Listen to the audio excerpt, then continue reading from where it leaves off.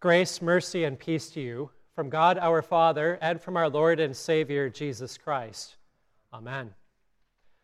When we journey through our lives, we often find ourselves continuing to look for freedom.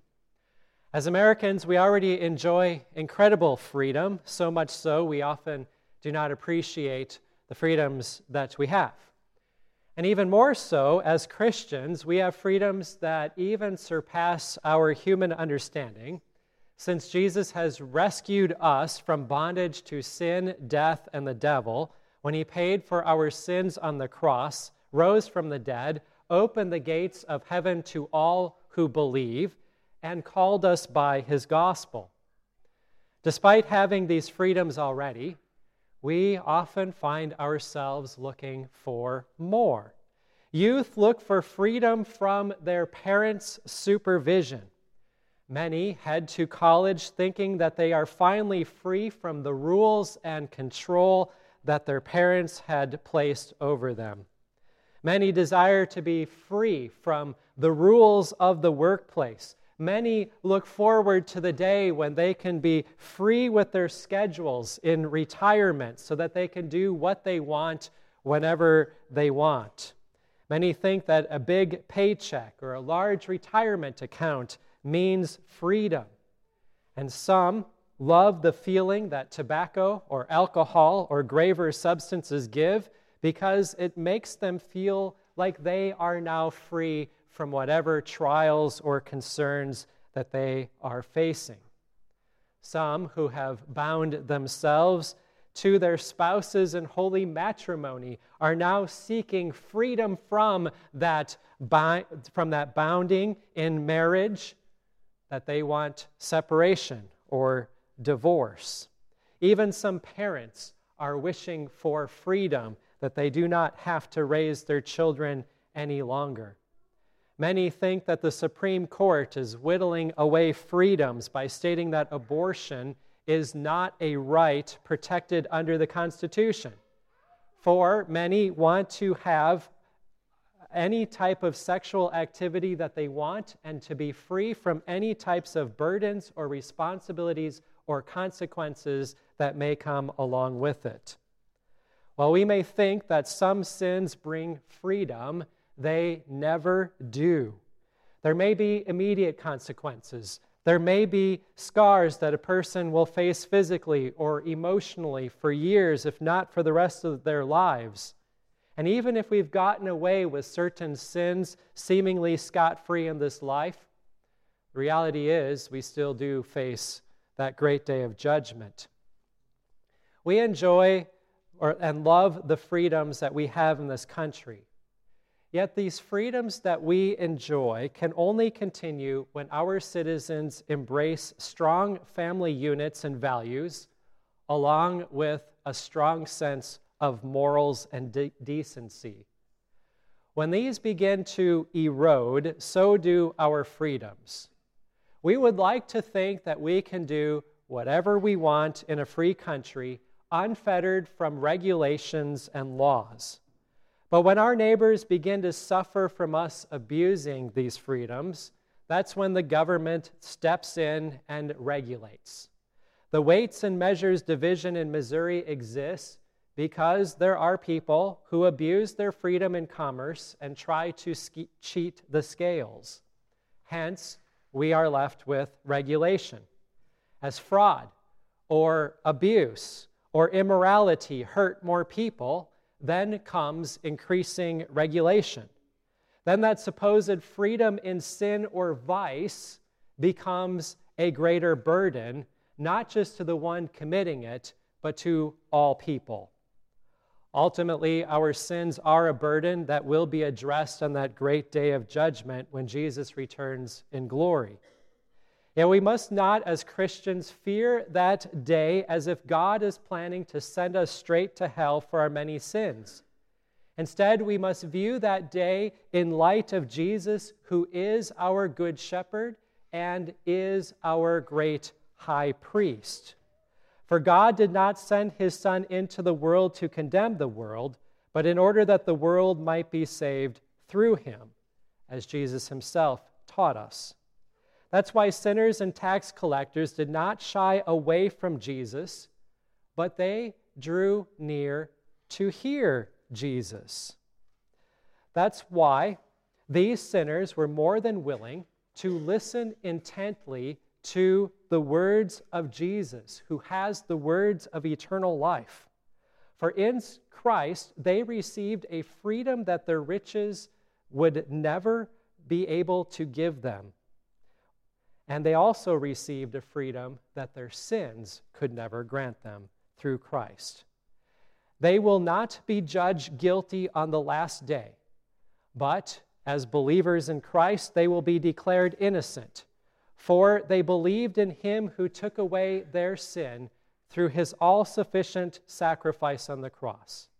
Jesus forgave these sinners and tax collectors and declared them to be righteous in Christ. Some, however, figured the gospel could not be granted to those who are viewed as greedy, or to those who were swindlers, or to the cheats, or the adulterers, or the fornicators. The Pharisees and scribes grumbled at Jesus for receiving sinners and tax collectors and eating with them. And so Jesus, he tells them a series of parables, 3 of them. 2 of them we just heard, the parable of the lost sheep and the parable of the lost coin. And the 3rd parable is perhaps the most famous and loved, and that is the parable of the prodigal son. Jesus teaches these parables to address the Pharisees and scribes grumbling and complaining and teaching them truths concerning his kingdom. Jesus is teaching that the sinners and tax collectors who drew near to Jesus to hear him had belonged to him. But then, for whatever reason, they became lost. And now they are found. These sinners and tax collectors were part of God's family, added to his fold by grace through faith, and then they fell out of God's grace, walking in a manner that is contrary to God's word. Their sinful choices meant that they had been on the path to hell, but the Lord had mercy on them. He sought them out. He brought them back to his fold. The Lord called them to repentance, that they would plead guilty of their sin and turn from their sinful ways toward the Savior who offers them forgiveness and reconciles them to their Father in heaven. It is true, as I've stated, we all will face Judgment Day. As Christians who have been redeemed by the blood of the Lamb, we will be counted as sheep. And Jesus will say to us, "Come, you blessed of my Father, inherit the kingdom prepared for you from the foundation of the world."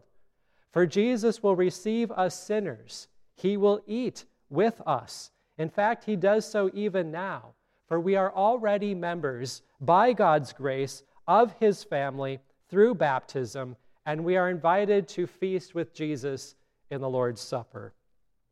In contrast to the Pharisees and the scribes grumbling and complaining, Jesus says that there is joy in heaven among the angels of God when the sinners repent. And this teaches us several important things. First, the church has an obligation to call sinners to repentance. While many would prefer to continue their wayward ways, not recognizing the value of Christ's forgiveness, the church must do the uncomfortable task of bringing them back. Consider a sheep that could have been lost or caught and stuck in a bog, and the shepherd uses his staff to hook that sheep by the neck and drags it in to safety. That sheep wouldn't like what was happening to it at the moment during its rescue, but it would be necessary, and it would bring about that sheep's saving. And in the same way, many do not want to be accused of their sin through the law or dragged back to Christ's fold through repentance. However, the result is good, for the sheep is saved, and sinners are brought into the safety of Christ's church, where Jesus freely and fully forgives them and restores them. Unfortunately, though, many Christians feel it is their obligation to protect the wayward from the church, the very opposite of what Christ would have. They do so for reasons that they think are well-intended. Maybe they're afraid that the wayward sinner's feelings will get hurt.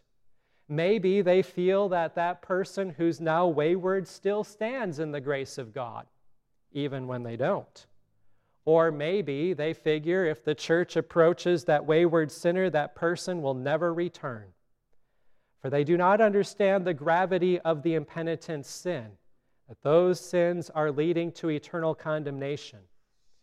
Let us not find ourselves falling into these snares of Satan. We never help people when we see them caught up in sin and then figure it is best for them to allow in it, to protect them from the working of the church. For the church is here for the addict, for the adulterer, for the abortionist, you name it. When we love them in Christ, we will want them to enjoy the freedom from sin that only Christ can provide. Second, this means that the gospel is not limited to certain people who have the best outward behavior. Jesus didn't just die for the person who is the best at the game of charades, as the Pharisees thought that they were. The church doesn't exist so people can put on their best show of behavior. Instead, the church is a hospital for sinners like you and me. We gather in God's house, bringing with us that week's worth of burdens and cares, our many sins, and we go home justified, forgiven. For God declares us righteous in the absolution. He strengthens our faith through the proclamation of the word, and he feeds us his body and blood for the forgiveness of our sins in Holy Communion. The thought that Jesus would fellowship with sinners and tax collectors left a bitter taste in the Pharisees' mouths. When we look around and see a congregation full of repentant sinners, we are not repulsed by anyone who has chosen to present himself here. Provided that all live in repentance, turning from their sins, we rejoice that sinners have gathered here in Christ's church, for it is the very place where they need to be. It is the place where we need to be. For Jesus is present to bless us with his forgiveness and righteousness. Third, we joyfully receive back the wayward sinners who repent. Consider that great joy that the woman had when she found her one coin that had been lost. She gathers her friends and her neighbors together and she says, "Rejoice with me." Or consider that shepherd who finds the lost sheep. He also gathers his neighbors and friends saying, "Rejoice with me, for I have found my sheep that was lost." Instead of being angry at the sheep for the coin or the coin for getting lost by dwelling in the past, there's joy over their present state being restored through the gospel. Our congregation witnessed this type of restoration and joy earlier this year. As you may be aware, a member of our congregation had not been to our church for something like 15 years. And this past winter, she lost the function of her legs, making her basically bedridden. Really, God had placed her where she needed to be. She received the word with joy. She repented. She heard that gospel. She received the body and blood of Christ for the first time in who knows how many years. And after fighting several health issues for several months, our church gave her a Christian burial. The funeral reception was huge, and I recognize it was a lot of work for a number of our ladies in our congregation. And I'm sure some noticed that she had not been present to help with the many funerals leading up to her own. It would have been easy to become a little bitter like the Pharisees were when Jesus ate with sinners and tax collectors. But instead, as we hear in this gospel, Jesus calls on us to be joyful, for a sinner has repented, a sheep added back to Christ's fold, and what a blessing that is. Jesus' words cannot be emphasized enough when he said, I tell you, there will be more joy in heaven over one sinner who repents. And I tell you, there is joy before the angels of God over one sinner who repents. As forgiven Christians who have received Christ's bleeding, dying love, we ought to be filled with joy. The divine service is joyful because Christ himself is present and he is feeding us. He is feeding us his word and the sacrament. We receive Christ in his body and his blood. The same way, studying the scriptures ought to be joyful, for in them we hear the words of eternal life. And finally, through these means, the word and the sacraments, we have true freedom. We have freedom in Christ. While we may find ourselves continually looking for various types of freedoms, we must recognize the freedom that we now have in this saving gospel of Christ. When baptized in the name of our triune God, we are joined to Christ. We die to sin and we rise to newness of life. We now belong to him, freed from our sins, freed from our pasts, and even freed from the pollution that we may have received by other people's sins. Therefore, when the Son of God sets us free, we are free indeed. And so we abide in God's word, and we know the truth, and that truth sets us free. Amen. The peace of God, which passes all understanding, keep your hearts and your minds in Christ Jesus to life everlasting. Amen.